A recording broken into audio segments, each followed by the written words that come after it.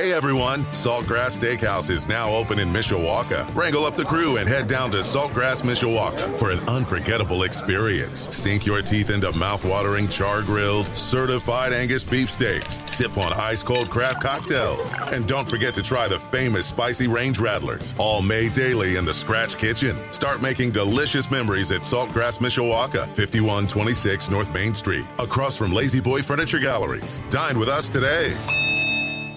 Get smart.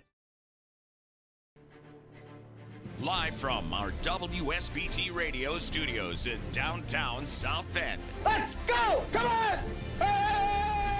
Welcome to Budweiser's Weekday Sportsbeat. Wow, don't blink. A lot of major intestinal fortitude going on here. On your home for Notre Dame football. Knocked down by Wooden. The game is over. The Irish is upset Florida State. Notre Dame is number one.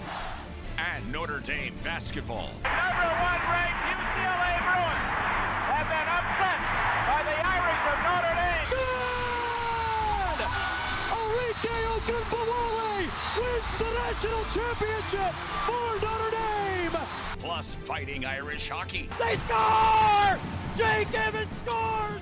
Notre Dame 3.7 seconds away from a spot in the national championship game. The NFL and Major League Baseball. Oh my gracious! How about that?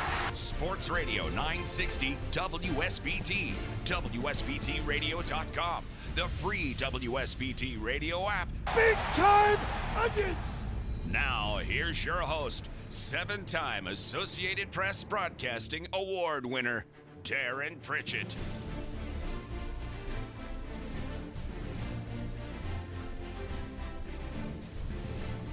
Well, I sure hope you're enjoying this refreshing warm weather here in South Bend, northern Indiana, southwest Michigan on this Thursday, May the 4th of 2023.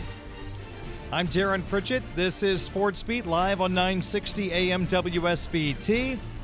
You can also pick up our broadcast with our live streams at WSBTradio.com and with our free WSBT radio app.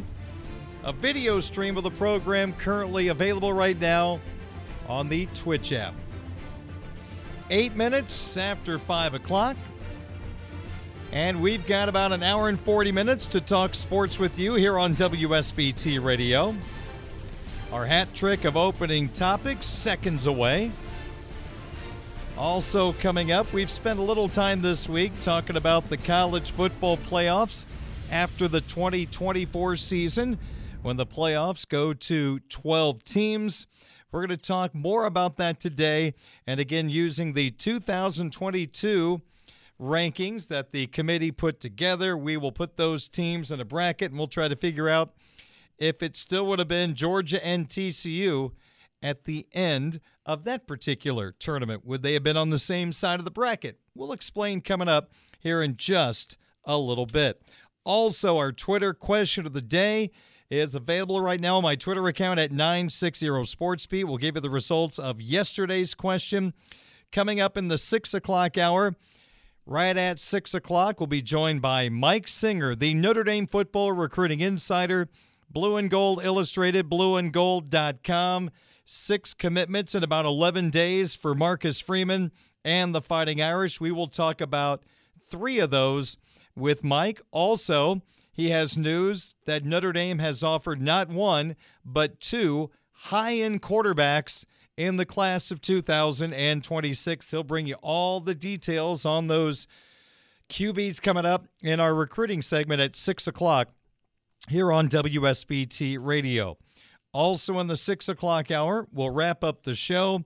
And with our partnership with Mishawaka High School, we'll bring you some more insight on the Caveman Athletic Department as we talk to Brian Miller, the softball coach at Mishawaka High School. The Lady Cavemen are 7-0 in the Northern Lakes Conference, so we'll talk some softball with Brian right around, I'd say, 6:30 here on WSBT Radio. So let's get to it. Budweiser's Weekday Sportsbeat on Sports Radio 960 WSBT. We're going to give you a bonus hat trick of opening topics today. We're going to go Joe Pavelski on you. Who's Joe Pavelski? If you're not a hockey fan, a veteran Dallas Stars player who had 4 goals 2 nights ago. Normally we have the hat trick of opening topics, 3 topics, but we're expanding it to 4, so we'll call it a Pavelski today. Some Notre Dame basketball news popped up this afternoon. Micah Shrewsbury, 4 commitments in 4 days. It started with his son, Braden Shrewsbury, then Kerry Booth, then Logan Imes, all players committed to Coach Shrewsbury at Penn State. He's now bringing them to South Bend.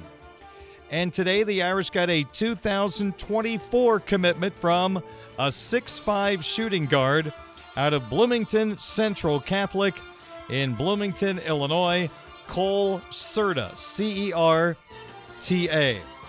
I've heard a little bit about Serta. Got some friends who live in Bloomington, have watched him play. Very explosive player, outstanding three-point shooter, got good size on the perimeter. Last year at Bloomington Central Catholic, averaged 18.8 points per game. On3 Recruiting Service has Serta as the 178th best player in the class of 2024. If I remember correctly, he led BCC to the state championship in their class last year during a little March Madness in the state of Illinois. So Cole Serta has picked Notre Dame today. 2024 commit, a 6'5" shooting guard out of Bloomington, Illinois. Niele Ivey and the Irish women's basketball team added a depth piece to their front line. It is 6'2" forward Becky Obinma, O-B-I-N-M-A. She is a grad transfer from Pepperdine. She has played in 79 career games, 42 starts, averaging 5 points and 4.2 rebounds per game. She joins Anna DeWolf as a grad transfer into this Notre Dame program during the offseason. DeWolf from Fordham, outstanding guard in the A-10. So those 2 players join what is an extremely talented roster. And all of a sudden, Notre Dame's got some options along the front line. Of course, Lauren Ebo was with the program last year, a grad transfer. You've got a freshman in Emma Risch at 6'2". Cassandra Prosper, a guard, but she's at 6'2". You've got 6'3" senior Maddie Westbeld, 6'4" senior Kylie Watson, 6'5" senior Nat Marshall, and now add Obinma to that front line that's got some pretty decent height going into next year. So that's your bonus hat trick of opening topic for tonight's program. Now let's get to the main 3 topics we chose today. We're going away from football for one day. We have been really football heavy for over a month now, so we'll go just a tad bit of a different direction tonight. I want to start and talk to Chicago Cub fans for a moment.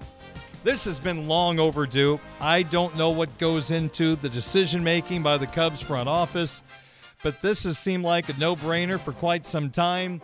It's apparently happening. The Cubs have not confirmed this yet, but first baseman Matt Mervis is going to be called up by the Cubs and likely will be in uniform when the Cubs take on the Florida Marlins at Wrigley Field tomorrow afternoon.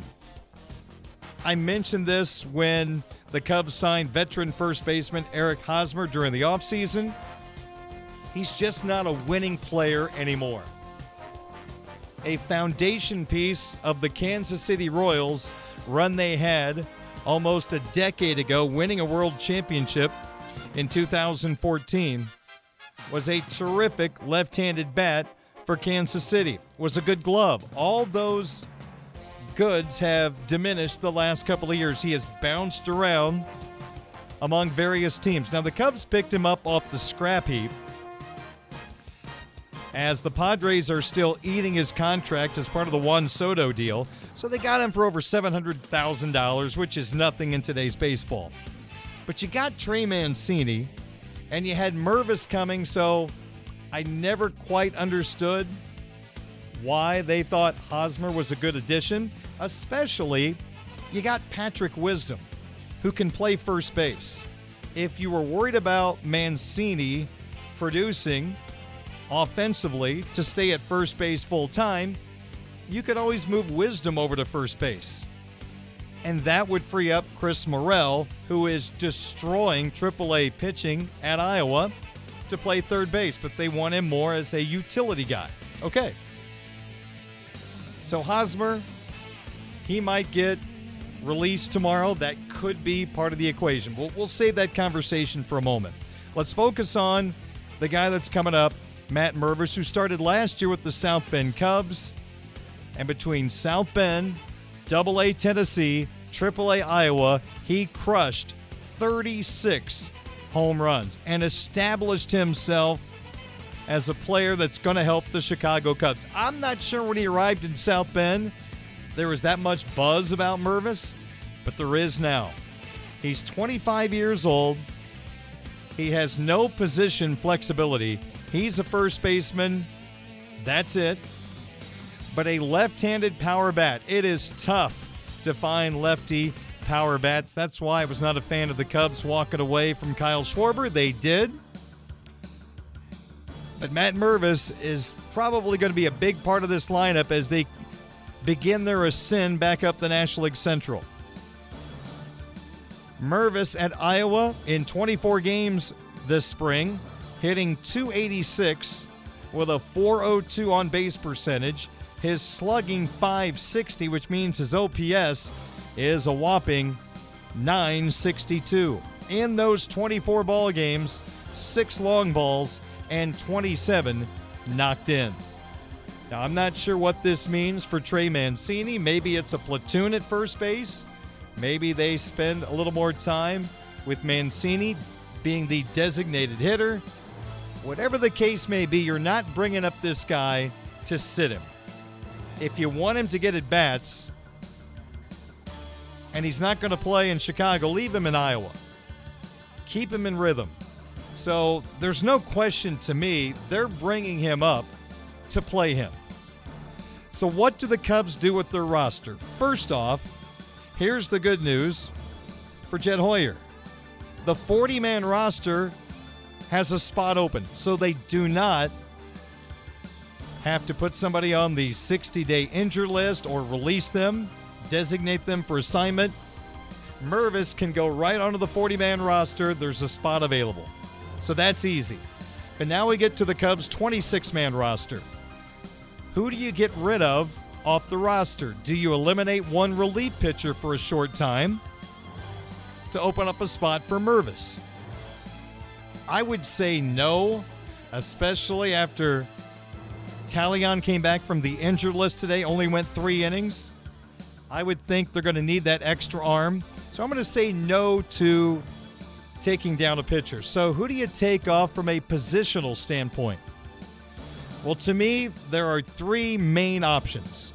If Mervis is coming up tomorrow, who's going to go? First off, the likely end of this story is Hosmer gets released. Again, I just call him a guy that's not a winning player today.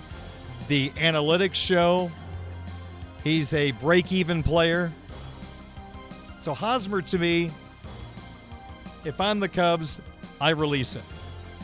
You don't have much invested in him. You could also keep Hosmer on the roster, and you could option one of 2 players to AAA Iowa. This is a coin flip for me.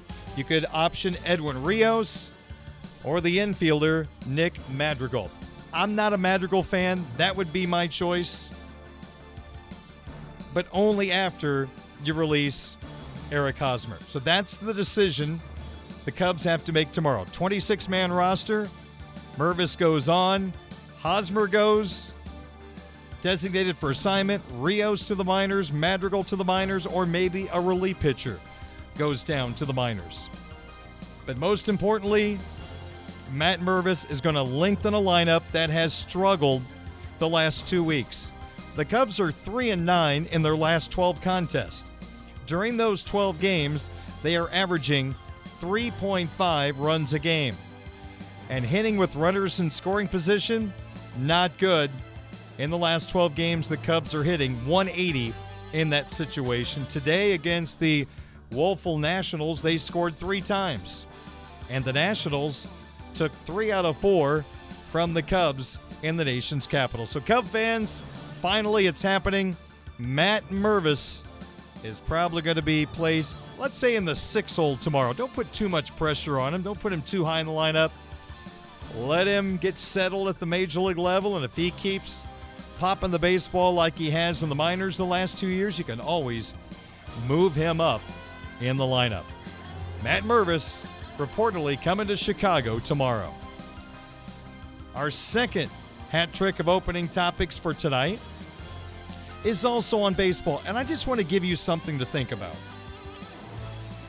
With the Angels playing the Cardinals the last 3 days, in particular last night, I had the chance to watch a full game of Shohei Ohtani, the great Japanese two-way player of the Los Angeles Angels, an incredible right-handed starting pitcher and an amazing left-handed power bat. He's going to become a free agent after this season. He's probably not going back to the Angels. And you're probably thinking the same thing I am. Only the major market teams are going to put a bid on him. In fact, it's looked like the LA Dodgers have been clearing out some money to go after Ohtani during the offseason. But how much do you pay Shohei Ohtani? Let me give you a little background information. First off, Ohtani became just the second player in Major League Baseball history with 500 career strikeouts as a pitcher and belting 100 career home runs. Ohtani joins Babe Ruth on that exclusive list. Now, just in one game last night against St. Louis, he was the starting pitcher and batted third. That's like something you see in Little League. This is the big leagues. And Ohtani last night went 3 for 5 with 2 singles, a double, a run scored, and an RBI. Now, as a starting pitcher, he had a rare off night, gave up a couple of home runs, 5 innings, 5 hits, 4 earned runs, but 1 walk, and matched his career high with 13 strikeouts. You could take a look at his numbers as a pitcher, and you could say Justin Verlander, Max Scherzer, that's the type of pitcher he is. Well, let me remind you, Scherzer, with the New York Mets, got a 3-year, $130 million contract. His average annual value, $43.3 million. Ohtani's offensive production is Mike Trout-esque. Mike Trout, a couple of years ago with the Angels, got 12 years, $426 million. His average annual value, $35.5 million. So if he is Max Scherzer on the mound and Mike Trout in the batter's box, what should he get?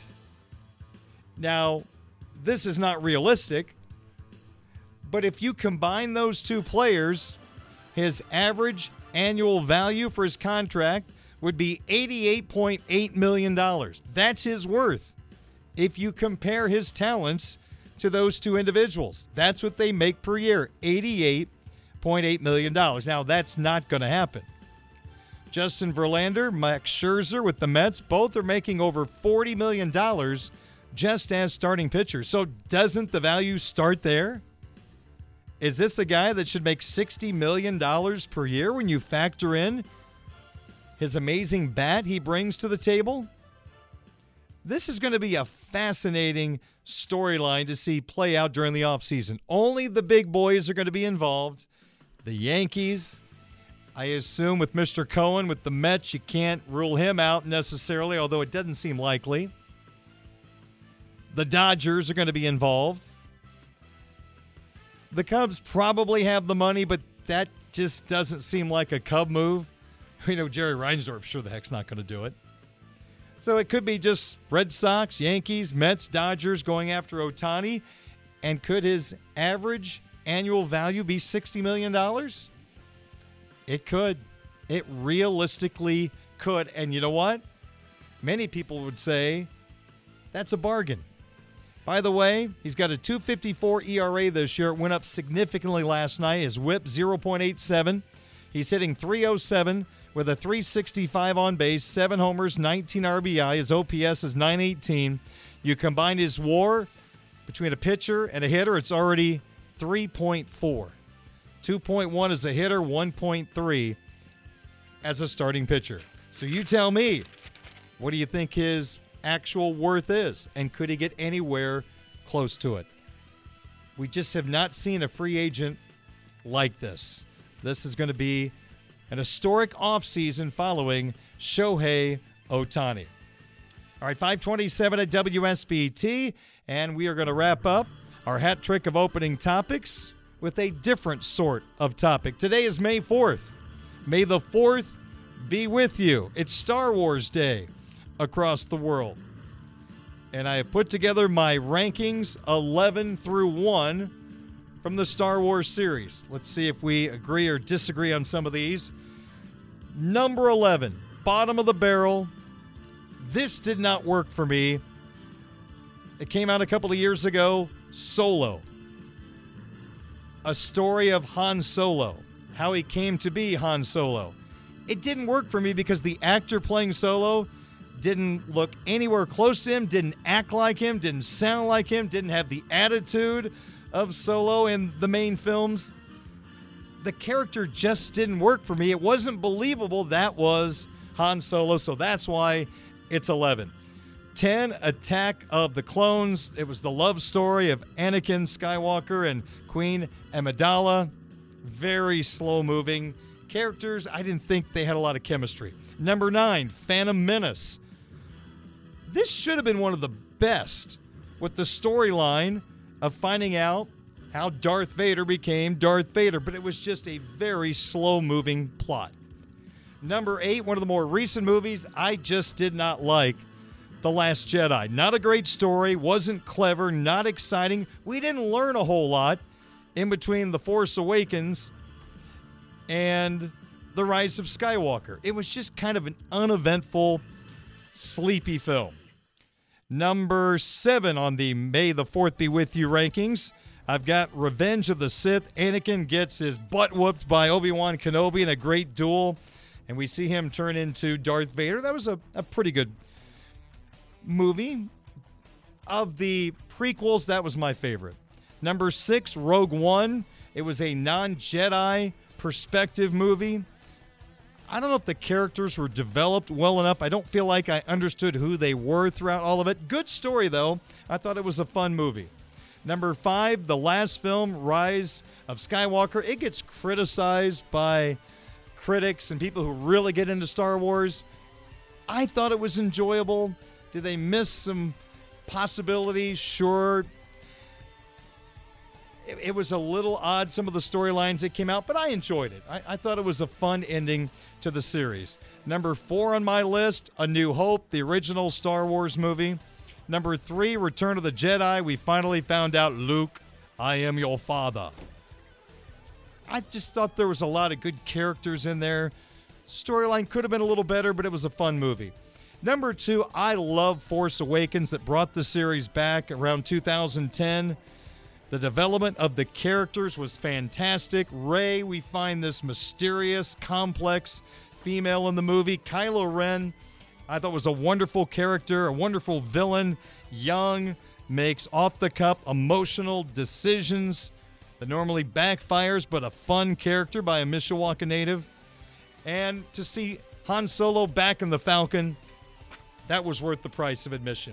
And number 1 on my Star Wars list, the first movie I ever saw in a theater, The Empire Strikes Back. I just thought it had a little bit of everything. You had the Hoth scenes, Luke and Vader, the lightsaber battles. Solo gets captured by Boba Fett, Lando Calrissian, Cloud City. There was just a lot of, I thought, fun things in that movie, and it tops my list as we go through the May the 4th Be With You Star Wars list. 5:31 is our time. Darren Pritchett with you. We'll take a timeout. We'll talk some college football coming up here in just a second. A reminder at 6 o'clock, Mike Singer talks Notre Dame football recruiting. A lot of action the last 2 weeks. And Mishawaka High School softball conversation with their head coach Brian Miller wraps up the program before South Bend Cubs baseball at 6:45 on Sports Radio 960 WSBT.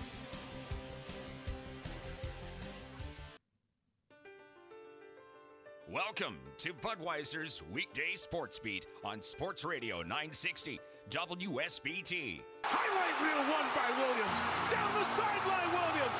Chased by Gamble. 20, 10. What a run. Touchdown. Spectacular run. Here's the fake. Meyer looking. Meyer finding the other tight end. Irv Smith, touchdown. 5-5 Rocket touchdown. Irish. Here's your host, Darren Pritchett.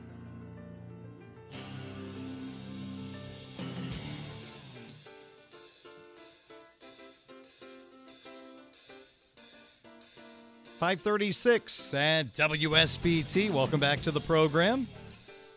We've spent some time this week reviewing what the college football playoffs will look like following the 24 regular season when we have a 12-team playoff. The first round will be on campus sites. You have 4 teams with a bye, all conference champions. And then when we get to the quarterfinals, the bowl system will provide the venues for these games. So a reminder, since Notre Dame cannot be a conference champion under the current system, the best Notre Dame could ever be is the number 5 seed, and they would never get a first-round bye. But if you're the 5, the 6, the 7, or the 8, that means Notre Dame would have a playoff game in the middle of December at Notre Dame Stadium. Like a snow globe. You can just see it coming. So what happens with the playoff format using the 2022 rankings that the College Football Committee put together to decide which teams made the Final Four last year? So we told you a little bit about this last night. Now let's just have an exercise how things would be totally different with a 12-team playoff using this ranking system. We had Georgia and TCU in the national championship game. It was not even a contest. It was a first-round knockout as Georgia crushed the Horned Frogs 65-7. And under the current system, we would not have had a Georgia-TCU national championship game because they would have been on the same side of a 12-team bracket. Let me explain. We'll lay this out for you and make some estimations on who would have won these games. So you start with Tulane, who gets in as one of the 2 remaining conference champions. Tulane, the 12 seed, would have traveled to number 5, TCU. TCU made the national title game, but they were not Big 12 champions. They were knocked off by Kansas State, so TCU would have to play in the first round as the number 5 seed. I think TCU wins that ball game, and TCU would then go on to take on Pac-12 champion Utah in a quarterfinal, likely in Pasadena. Next up in the bracket, you've got the 9 seed Kansas State taking on the 8 seed Tennessee in Knoxville, Tennessee. 100,000 screaming fans for the Volunteers for that playoff game. That is an interesting thought. I think Kansas State might have knocked off Tennessee. Now, if Hendon Hooker was playing quarterback for the Volunteers, I'm probably going Tennessee, but Hooker was down with an ACL injury. Kansas State's defense was really good outside of their matchup in the Sugar Bowl against Alabama. They could run the ball, control the clock. I think Kansas State would have upset that Tennessee team, which means it was Kansas State and Georgia in the next round. Again, using the format for the college football playoffs in 24 and using the 22 rankings, the bottom part of the bracket would have been an at-large team, Penn State, acting as the number 11 seed, taking on another at-large team from the Big Ten, number 6 Ohio State. The Buckeyes beat the Lions in Happy Valley during the regular season. I think Ohio State beats them once again, which means the 6-seed Ohio State would move on to take on the 3-seed Clemson in the quarterfinals. And then the most fascinating of the 4 first-round matchups, it would have been the 7-seed Alabama taking on the 10-seed, the University of Southern California, who was routed by Utah in the Pac-12 title game. In fact, they lost twice to the Utes in 2022, but they still would have made the playoff. And, man, this would have been fun. Bryce Young against Caleb Williams, only the third time these two teams would have met since 1978. Two bad defenses, but I'm going to take Bama. I think they could have taken care of USC in that matchup. Bama just would have outscored them in this interesting matchup in Tuscaloosa. Bama then would move on to take on Michigan. So let's reset the quarterfinals. This is what they possibly could have looked like last year with a 12-team playoff. Your first quarterfinal, again, this is going to take place at a bowl site, and I'm estimating this would be in Pasadena. It would be the 5-seed TCU taking on the 4-seed Utah. And I'm going to say TCU takes down the Utes in Pasadena, getting to the national semifinal. That brings us to the 9-seed Kansas State taking on the top seed, the Georgia Bulldogs in Atlanta. Georgia playing in their own backyard. They would have taken care of Kansas State, so I've got Georgia moving on. In the bottom part of the bracket, we have the 6-seed Ohio State taking on the 3-seed Clemson in Tempe. I've got Ohio State beating Clemson. See, that's what's kind of rough about having to be a conference champion to get a top 4 seed. Was Clemson the third best team in the country last year? No.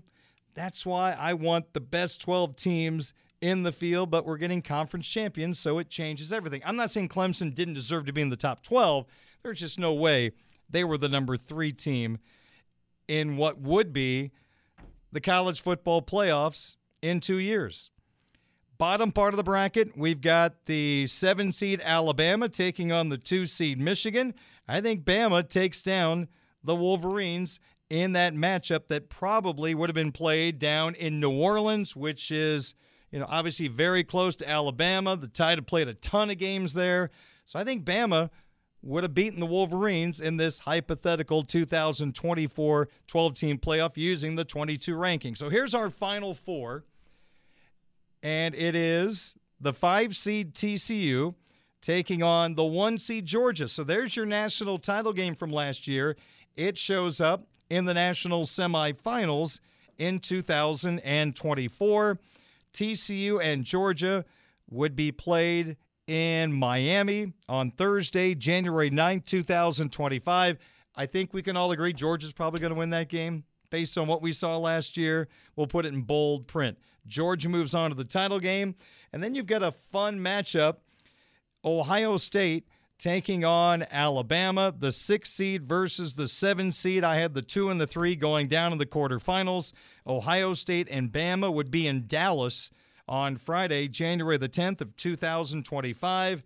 I'm going to say Ohio State sneaks by Bama. Bama's defense just wasn't championship caliber. So we end up with Georgia-Ohio State, which, you know what, would have been a lot of fun considering what we saw in the national semifinals last year.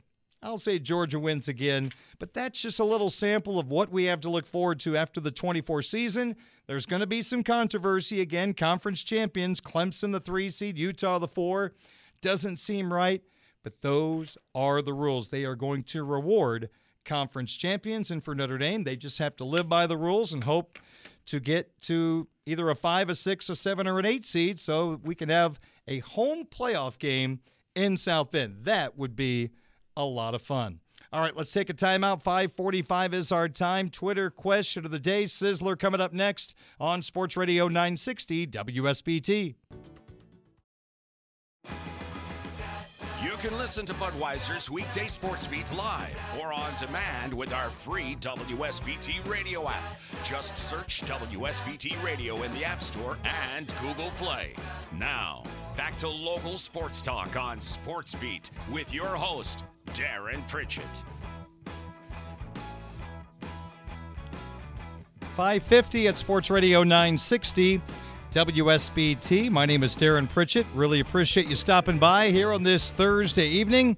Mike Singer talks Notre Dame football recruiting coming up in just a little bit. Brian Miller, Mishawaka High School softball, will join me to wrap up the program. South Bend Cubs baseball at 6:45 here on WSBT Radio. This is the Budweiser's Weekday Sportsbeat Twitter question of the day from Sports Radio 960 WSBT. Yesterday's question: Notre Dame will never be a 1, 2, 3, or 4 seed in the college football playoffs because you have to be a conference champion to have a chance for a bye. Even if the Irish are 12-0 and ranked number 1 by the committee, the best they can be is a 5 seed. Are you okay with Notre Dame staying an independent and under the current rules never being a top 4 seed? On my Twitter account at 960Sportsbeat, you answered either yes or no. I thought this would actually be more lopsided. 62% said they are totally fine with staying independent and never being a top 4 seed. 38% say, you know what? I would leave independence to make sure these young men who put in their hard work all year to be the best they can be, they get rewarded with where they should be ranked. We appreciate your responses. Very, very interesting. Today's question: the college football 12-team playoff will feature a bracket-style tournament just like the NCAA basketball tournament. Another option would have been you could be like the NFL and you reseed after each round. So if Georgia's number 1, they would play the lowest seeded of the other 7 teams left in the quarterfinal. Which would you rather see? Bracket style like the NCAA basketball tournament, or would you like to reseed like the NFL playoffs? Vote right now on my Twitter account at 960Sportsbeat, and we will pass along the results on tomorrow's program.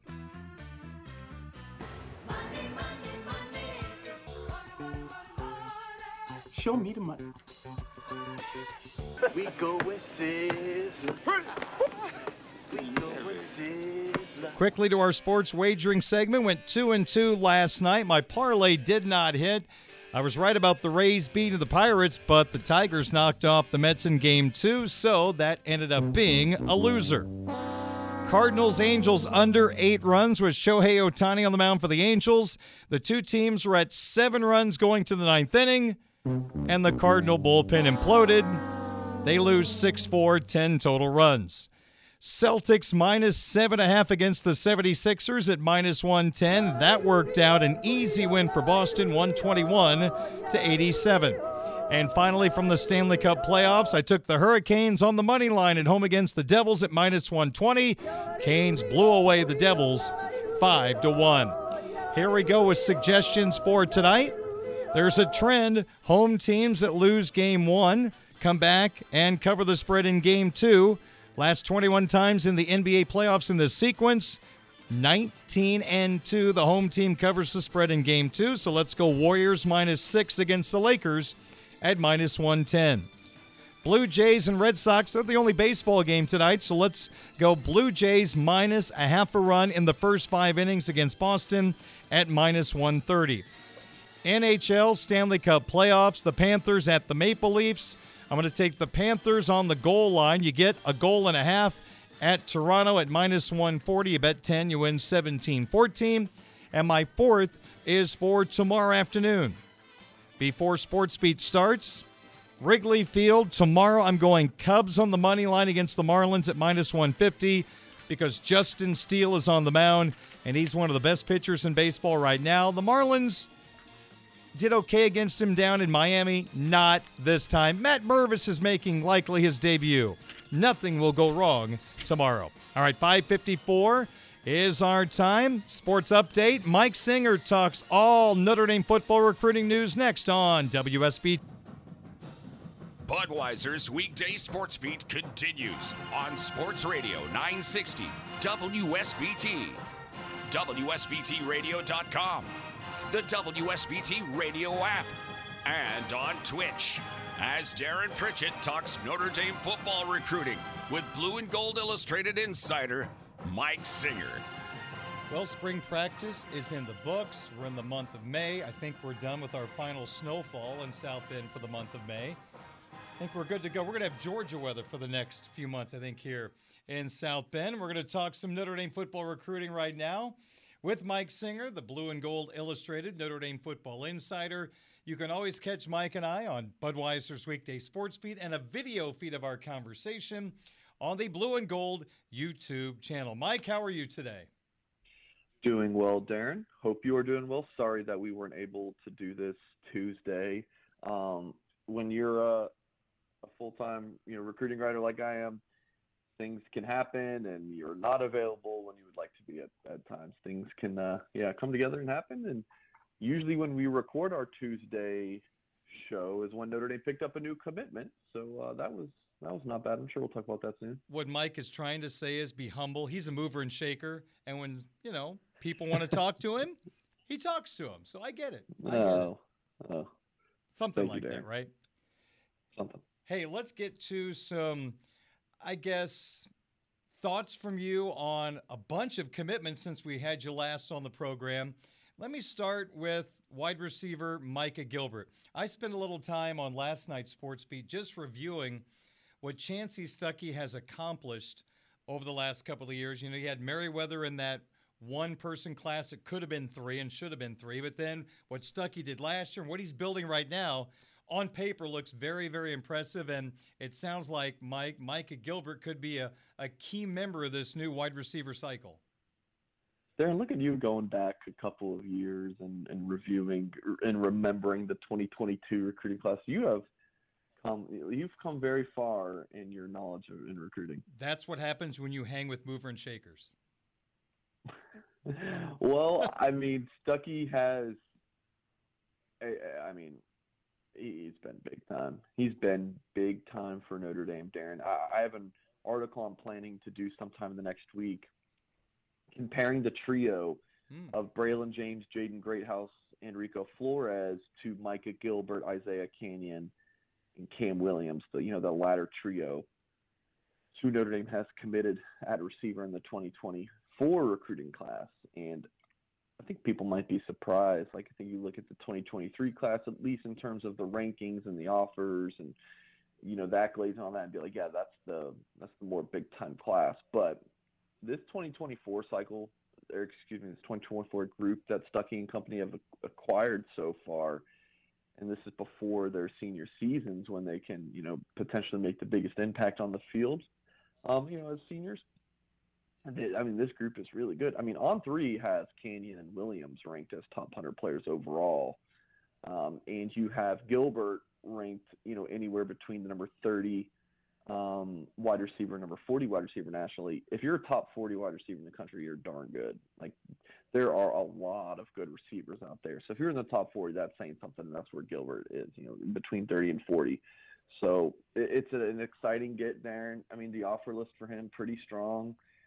South Carolina, North Carolina, Penn State, Michigan, Pitt, Virginia Tech, Tennessee, Missouri. Definitely some strong schools, not the elites of the elites. But you're talking about this is the third receiver to commit to Notre Dame. Yeah, that's pretty darn good.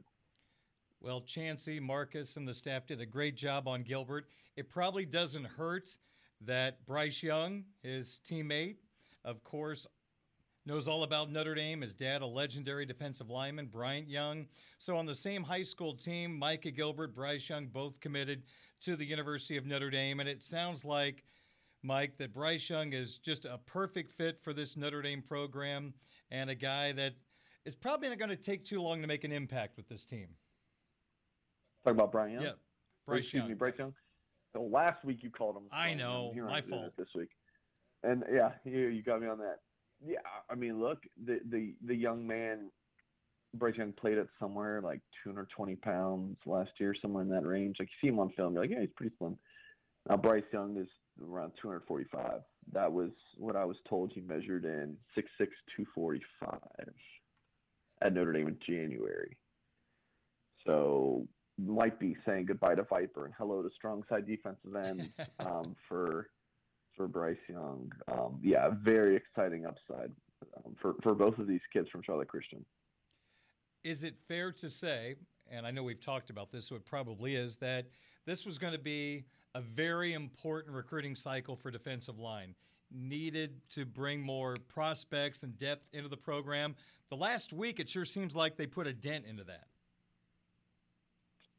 Come on, Darren. We've been doing these interviews long enough. You know my answer to that. They're all important. I mean, you have to restock every year. But is it a little bit more because, you look through the defensive line depth, it's kind of like, it could use a big class of 2024, sure. But, with Owen Wafel, who my coworker Tim Hyde just calls him a tank. You see pictures of Owen Wafel, it's like, oh, yeah, that's a dude. Cole Mullins, who I think a lot of people are going to be pretty impressed by him as they see senior highlight tapes of, the edge rusher out of Mill Creek in the Atlanta area, and then Bryce Young, and then the potential of adding Justin Scott, maybe Elijah Rushing, a couple five-star guys. Yeah, I mean, the ceiling for this defensive line class in 2024 is pretty high there. Mike Singer, Notre Dame football recruiting insider, Blue and Gold Illustrated, blueandgold.com, joining me on Sportsbeat. And we're also videotaping on the Blue and Gold YouTube channel. Well, you've got our listeners prepared for Kennedy Urlacher to verbally commit to the Fighting Irish, the son of Chicago Bears legend Brian Urlacher, and we got some good news this week on him. Yeah, not a bad name, right? Not a bad last name. Urlacher. I mean, are you kidding me? Wow. I mean, so many Notre Dame fans, I'm guessing, or I should say a lot of, the Notre Dame fans in Chicago, you're also a Bears fan. So to have, a lot of people's, favorite player growing up or, favorite player they've ever seen wearing a Bears uniform or whatever it might be with, Bears fans and their affinity for Brian Urlacher that have his son playing for their favorite college team, that's pretty darn cool. So, yeah, this was interesting, Darren. When I interviewed him, I think it was the day before he announced it, about his commitment, he told me, well, I had asked him, hey, like, was Notre Dame always, like, when did you know? Like, was Notre Dame always kind of the team to beat? And he said, actually, Mike, like, I like Miami for a while. But then he took that visit to Notre Dame in mid-April. That was his first time there, and he said, blew, any other visit out of the water. Like, he really loved Notre Dame.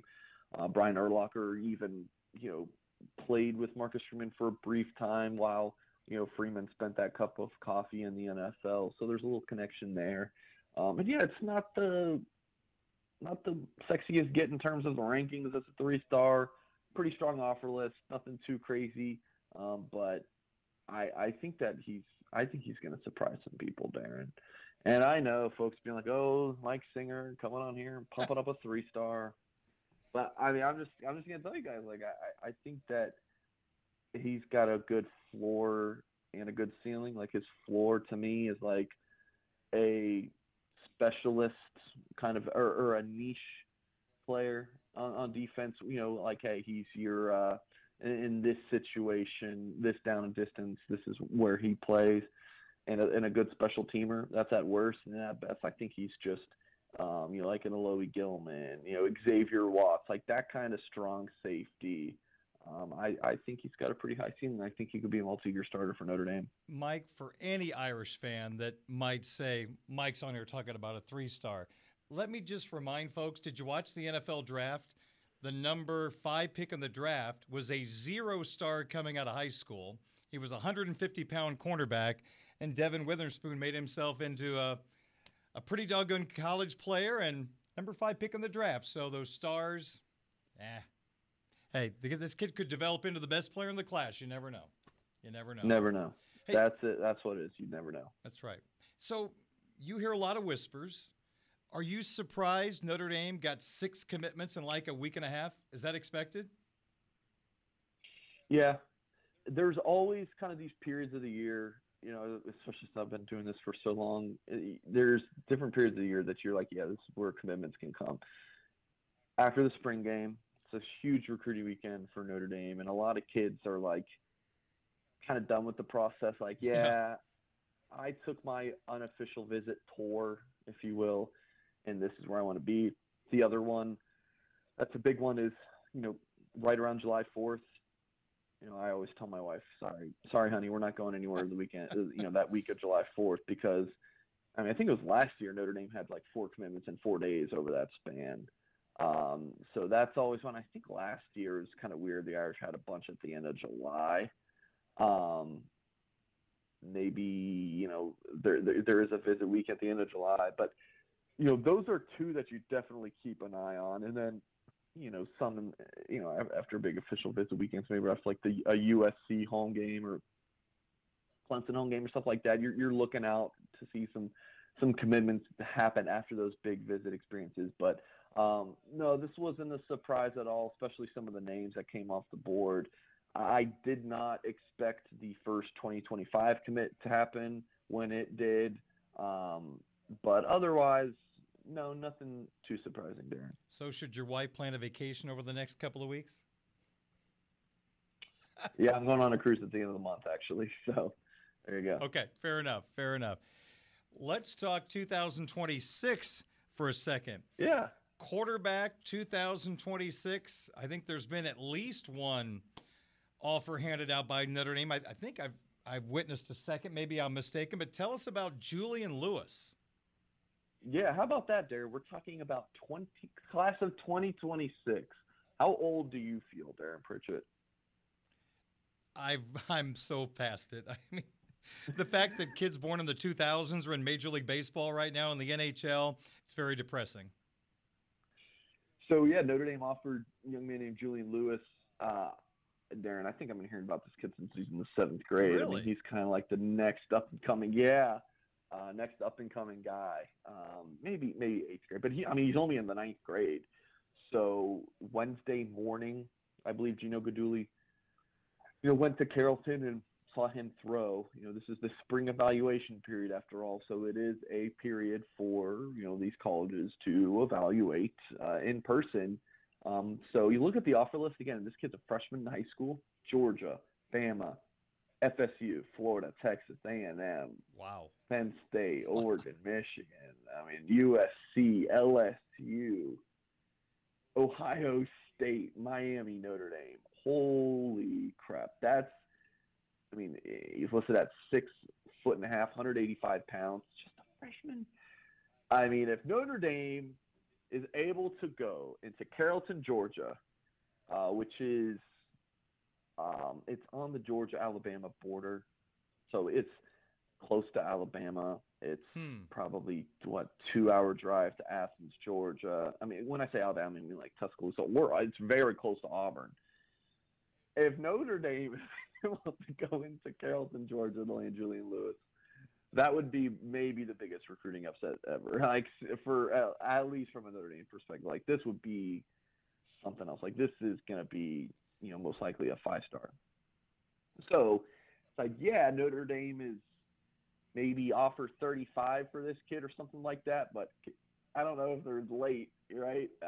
He's a freshman in high school going into his sophomore year, but so Notre Dame did offer Julian Lewis. And then on Thursday, Notre Dame offered Jared Curtis from Nashville Christian School. Kind of a similar situation where you look at the top 2026 quarterbacks in the country. He's going to be one of them. Bama, Virginia Tech, Vandy, Georgia, A&M, Miami, FSU, Notre Dame. Just a handful of his offers early on. Can he really be 6'3", 197 pounds, Darren, as a freshman in high school? That just seems a little crazy to me, but. Wow. I don't know what they're feeding these kids this day. Even if he's 6'2", 180, still that's a huge freshman. But yeah, so the first 2 2026 quarterback offers Notre Dame sent out. I always think it's interesting to talk about, quarterback offers regardless of the class because, it's quarterbacks, right? Well, this is a subject I've been grumpy about for years. I love what you just told me. Seriously, Mike. I'm so happy to hear what you told me. Shoot for the stars. Don't go the easy way. Find quarterbacks that you want. I don't care if they are near the Alabama border, 2 hours from Athens. You got to go after them. You can't just settle. And I know that's not something that Marcus Freeman's ever going to do, is settle at a position. So I'm excited to hear what you had to say there. Yeah, I like it. Look, shoot for the stars, and then you're gonna have people come on shows and tweets and whatever and be like, "Oh, look at all these recruits. Notre Dame's not landing. They've offered X amount of guys and only have landed a couple." It's like, get out of here with that crap. Like, shoot for the stars. I mean, the worst these recruits can do is say no. You know, as long as you've not just like wasted your time and you still have other options, then yeah, there's nothing wrong with it. For me, the shooting for the stars, sure, that's nice, but it's the how off early. Like, yes, Darren, that's the big thing. Yep. My first day at Blue and Gold was May 1st, 2019. It was almost 2 years from that date to when the Notre Dame offered their next quarterback. And it was Steve Angeli in March of 2021. 2 years. Now, a lot of that was due to COVID. Notre Dame was, I think, the last Division I school in the country to offer a quarterback in the 2022 class, you know, because Reese and those guys couldn't get on the road. But it's like, everyone else is offering quarterbacks. Like, you can do it too. But, yeah, so that was that's something else. So it's good to see the juxtaposition of that recruiting with now Gino Guidugli offering 2 class of 2026 guys after just seeing them once in person. I like it. Gino Guidugli is now my favorite quarterback coach of all time. Okay, finally, any official visits coming up? Lots. And if you're a blueandgold.com subscriber, you know, we have a pinned thread on our board, the master visit list, which we have a ton of, you know, guys confirmed who are taking official visits. There's a couple that we've confirmed this week and reported on that I wanted to share with our audience. Darren, Paul Menke Jr., he's from Samuel Clemens High School in Texas. On3 ranks him as the number 137 overall player, number 11 safety. The rest of the industry ranks him as a 3-star prospect, but yeah, On3 ranks him higher. Menke visited Notre Dame in April, I want to say. Let's see. I do believe he visited April 14th, and he'll be back on campus for an official visit in early June. So Notre Dame has 1 safety commitment from Kennedy Urlacher. Looking actually like a pretty big safety class for the Irish, Darren, somewhere between 2 and 4 guys. Good. Which is actually it's a big number and a big range. Kind of depends on how some of the board shakes out. If they get Caleb Beasley as a third corner, then it might just be 3 safeties. But yeah, it's looking like a big defensive back class. And then we haven't talked much about Notre Dame adding a second tight end in the 2024 class. If they do, I think the staff would be over the moon if it's Ainsworth, Nebraska, tight end, Carter Nelson, number 123 overall player, number 10 player at his position. This kid is definitely one of the best in the country. Yeah, you scroll through the offers, you know, considered a Nebraska lean for the On3 recruiting prediction machine. But then he also has, you know, Georgia, Bama, Notre Dame, Tennessee, Wisconsin, everybody, right? Yeah. So this is a top target for Notre Dame, and he has been for a while. So Nelson will get to campus the weekend of June 9th, I believe. So a couple of prospects to keep an eye on. All right, Mike, let's wrap things up by reminding Irish fans how they can be a part of the Blue and Gold family. It's easy. You go onto your phone's web browser, or you go to your computer or your iPad or whatever, type in blueandgold.com, and we'll have an offer for you up at the top of the page. Sign up and head to the Loose Emoji board on our website and chat with thousands of other Notre Dame fans. It's a great place to be to communicate with like-minded Irish fans, or very possibly Irish fans with differing opinions. But there's always fun and moderated. Slightly moderated, I should say. We like to let the people talk, but discussion between Notre Dame fans about Irish football, college football, life, where to move, or whatever. And you get to interact with our Blue and Gold staff as well. That's blueandgold.com, and he's Mike Singer, the Notre Dame football recruiting insider. Blue and Gold Illustrated, blueandgold.com. Always enjoy the visit. We'll talk to you next week. Sounds good. Thank you, Darren. Thank you so much. Mike Singer. Check him out at blueandgold.com. More Sports Beat coming up in a moment on Sports Radio 960 WSBT.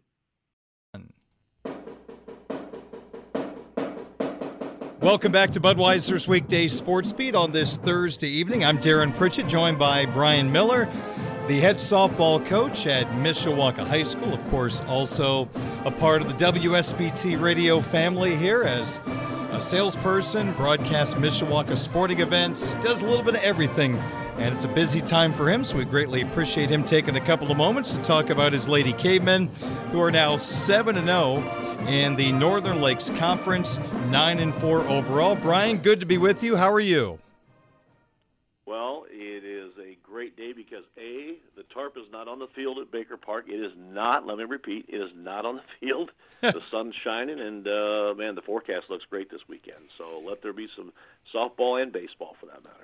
You and I played baseball as a kid, and we know that in March, if you hit the ball on the wrong part of the bat, it's going to feel like bees are stinging in your hand for the next 10 minutes. How about with a softball bat and a softball? Do you get that vibration issue when it's cold? Do the girls have to deal with that? Oh, yeah. Yeah, if you hit it on the end, it certainly does. But I will tell you, too, these new bats that have the flat bottom, if you will, to it, for, the opposite side of the handle, it's kind of like a cutting device, because we had Jaden Hanley in batting practice the other night. She hit one off the end, got a little stinger in the hands, but she also put a gouge in the softball that looked like somebody put a firecracker in there, something like that. It was really, really unusual. But yeah, you'll get the bees in the hands certainly if you hit it wrong. The weather's obviously a factor too, but if you hit it in the wrong spot, you'll feel it. Well, you're coming off a 17-hit performance last night in a conference victory. How good has the offense been lately? It has gotten much better from where we were a year ago and from where we were in the that last few days of March and the early stretches of April. We really struggled with the bats, and it was not so much physical. It was just probably our mental preparedness and or just our approach. And it's funny because after shutout losses to an incredibly talented South Bend St. Joe team, and a tough road trip right after spring break down to Huntington North, and then a Thursday game against Clay, we were starting to wonder if maybe we need to call the manufacturers for a bat warranty or something like that. But we literally on that Friday the 14th never picked up a ball physically, never picked up a bat physically. We sat in the classroom for a good hour and a half to 2 hours, and we just reviewed the mental approach to hitting, some things that we needed to think about as a team, and good team at bats, and kind of breaking down I guess a softball-esque version of you've probably seen the diagram of Ted Williams' all-time batting average, where the ball is in different places throughout the strike zone, and what his average was obviously incredible through his entire career. But we've broken that down to a much simpler factor and talk about the red zone and where in the strike zone where we want to have our sweet spot. And some kids like the ball up and out, other like it down and in. You hope everybody likes it down the middle, but you try to break down the strike zone just in smaller segments. Know what your favorite spot or what your hot spot is, and that's the approach we try to go when we're up in the count. And then we try to expand that to limit strikeouts or certainly cut down on strikeouts. And for the most part, we've accomplished that. So that might have been the most well-spent 90 minutes or 2 hours of the entire season. And since then, and we haven't had to face Berkeley Zakay since then, but since then, our bats have come alive, and we've scored enough runs and put the combination of offense, defense, and base running together. Who are some of the names of the key bats in your lineup, Brian? Well, I'll tell you right now, we have probably had a pretty solid 1 through 6, 1 through 5 that's been fairly repetitious over the last 7, 8, 9 games. Sophomore Lily St. Clair has been leading off for us. She had a great year as a freshman, but she's hitting over 500 right now. In fact, hit her first high school home run. In fact, I think Dad told me it was her first ever home run in game competition. But Lily's having a great season. She is kind of a two-way player.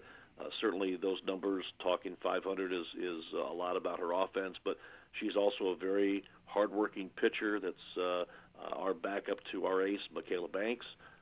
So Lily leads off. She's hit really well. Jaden Hanley hits too. She's a solid 300 hitter, good contact hitter, good hit and run candidate, and one of our better bunters on the team, and she really helped set the table then for our RBI people, which are Leah Dawson, Gianna Camacho, and Taylor Kincaid.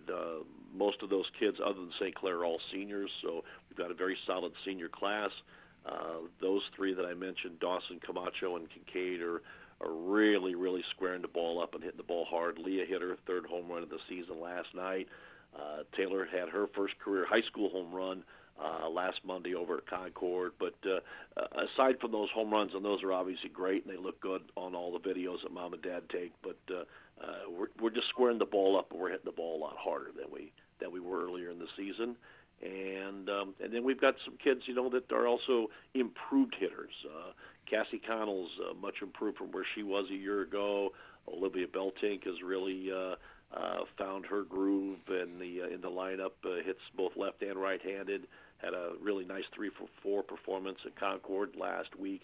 And Bryn Lewinsky had a really, really good ball game last Friday in our win against Northridge. Had a double, working on her plate selection a little bit. Had a couple of walks, and those kids certainly have stepped up. And Lily Handbeck has had her ups and downs, but she and Mia Mason add a lot to our lineup. And we've got a lot of very capable hitters in different roles, but those are the Lady Cavemen offensively.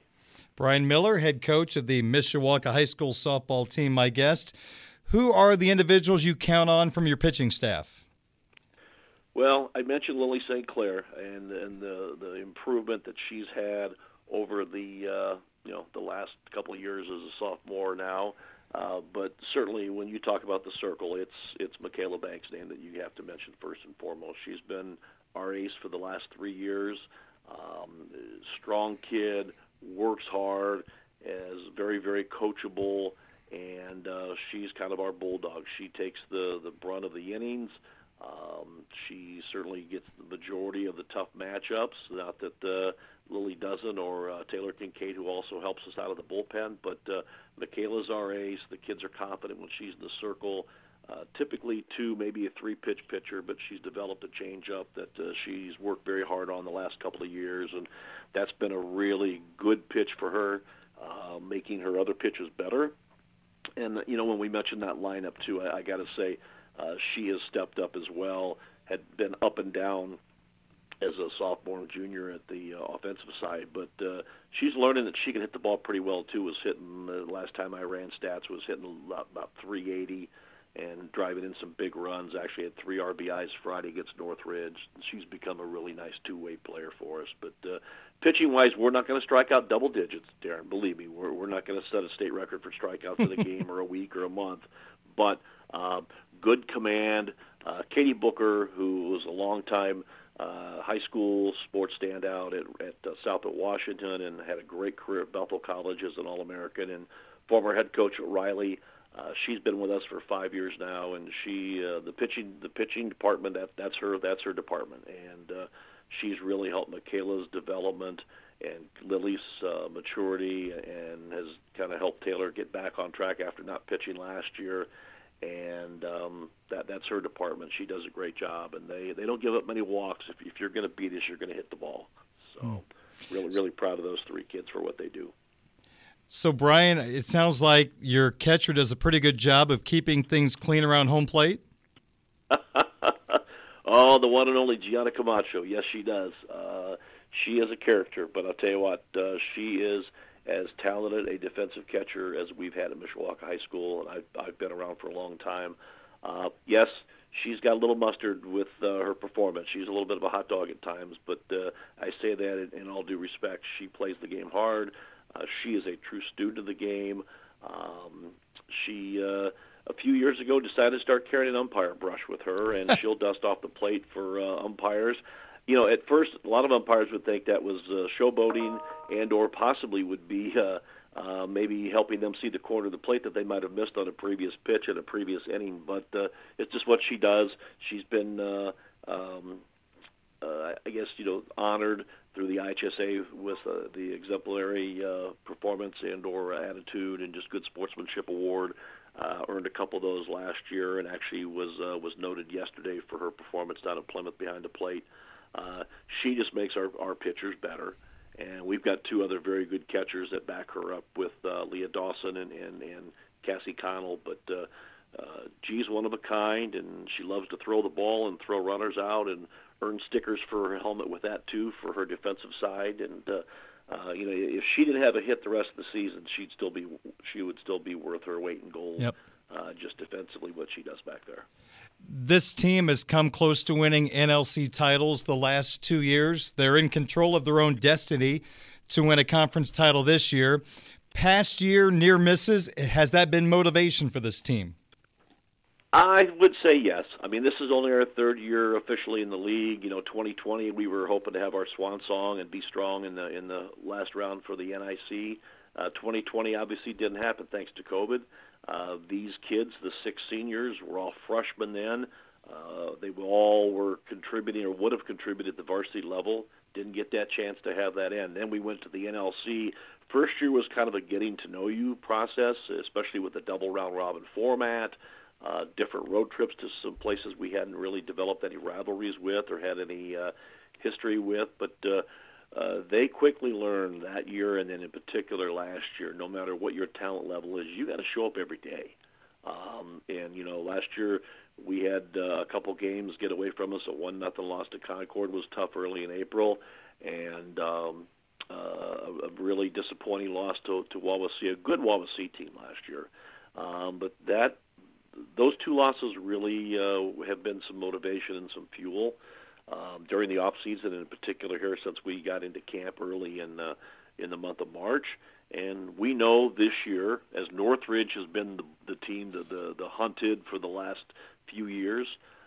Ray Caples has had a great run with that group of kids, and Hochstetler, who was their ace pitcher and no doubt the best pitcher in the conference.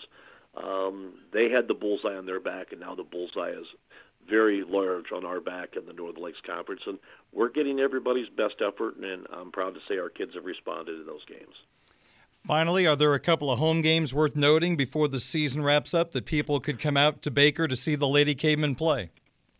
Well, I will give them a discounted ticket if they're willing to help pull the tarp on and off if we ever have rain. But actually this weekend, Darren, it's a great weekend for softball, but it's also for a great cause. This will be our annual Coaches versus Cancer tie-in with what we call now the Cavemen versus Cancer Classic. Again, helping raise some money, but also raise awareness for cancer and cancer prevention. And we will host a 6-team tournament Friday, tomorrow, and also Saturday all day at Baker Park. We break things down into 2 different pools, and very creatively titled the Maroon Pool, the White Pool. But Mishawaka, Niles, Fort Wayne Dwenger, North Miami, also Fairfield, and a very, very talented Western team who is ranked number 2 in Class 3A will all come to town. And there's games Friday at 5 o'clock, 6 o'clock, 6:30, 8 o'clock on the 2 different diamonds. And then we start at 10 a.m. and we go 10, 12, 2, 4, and 6 o'clock for the championship on Saturday. And we should see some great softball. Those are very balanced teams, very competitive teams. We finished as the runner-up to Western in this tournament last year, and actually we face them at 8 o'clock on Friday night, tomorrow night, in the Under the Lights contest at Baker. That should be a great ball game, and hope fans will come out and support the cause. We'll have T-shirts on sale that have been purchased and provided by Midnight Press, and we'll have other fundraisers going on throughout the weekend. That's all going to go to the American Cancer Society and their division that's kind of tied in with minor league baseball called Hope at Bat. And the American Cancer Society's worked with us on some promotional ideas and presence and everything. But we're looking forward to it. We've done this for a long, long time, and every year raise $1,000 or close to $1,000 or more for the American Cancer Society. So we're looking forward to doing that again. And then after that, we come back next week with 2 big home games in the conference, Goshen and then Concord come in on Monday and Wednesday. Those are our final 2 conference home games of the season, and we're looking forward to those. Those will be big games. The 10th will actually be our senior night for our 6 seniors, And then we've got one final home date on the 20th, just before the sectional, against a really, really good Columbia City team. So that'll be a really challenging tune-up before the tournament. Best of luck to you and the Lady Cavemen. Appreciate the visit, and we'll see you out at Baker Park. Hey, I can sit and talk softball all day. You know that. If it's not that, we'll talk radio, or normally when we're talking high school football and high school basketball. Yep. And gosh, that's not going to be too far away. I'm just thankful we're not talking Major League Baseball right now. Got to go, Brian. We'll talk to you later. I'll send a sympathy card to all you Cardinal fans. But, hey, great catching up, and appreciate the time to promote my girls. Absolutely, Brian. We'll see you soon. All right, go Cavemen. Thanks. Go Cavemen. That's Brian Miller, the head coach at Mishawaka High School for the softball program. Budweiser's Weekday Sports Beat, brought to you by Budweiser, the king of beers, locally distributed by United Beverage Company of South Bend. Baseball fans, softball fans, this Bud's for you. By Barnaby's of Mishawaka and Granger, now with 3 locations to serve you. Barnaby's, the family inn. By the Food Bank of Northern Indiana. Hunger is a story we can end. Find out how at feedindiana.org. And by Bethel University Adult and Graduate Studies. Visit betheluniversity.edu/solidground for details. Thank you so much for joining me on Budweiser's Weekday Sports Beat.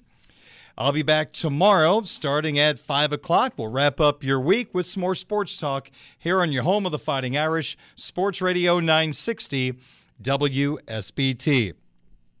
But right now, we are going to send things out to Four Winds Field. The South Bend Cubs are continuing their series against the Colonels from Cedar Rapids. Pre-game coverage starting in a second, first pitch at 7:05 on Sports Radio 960 WSBT. Hey everyone, Saltgrass Steakhouse is now open in Mishawaka. Wrangle up the crew and head down to Saltgrass Mishawaka for an unforgettable experience. Sink your teeth into mouth-watering char-grilled, certified Angus beef steaks. Sip on ice-cold craft cocktails. And don't forget to try the famous spicy range rattlers, all made daily in the Scratch Kitchen. Start making delicious memories at Saltgrass Mishawaka, 5126 North Main Street, across from Lazy Boy Furniture Galleries. Dine with us today.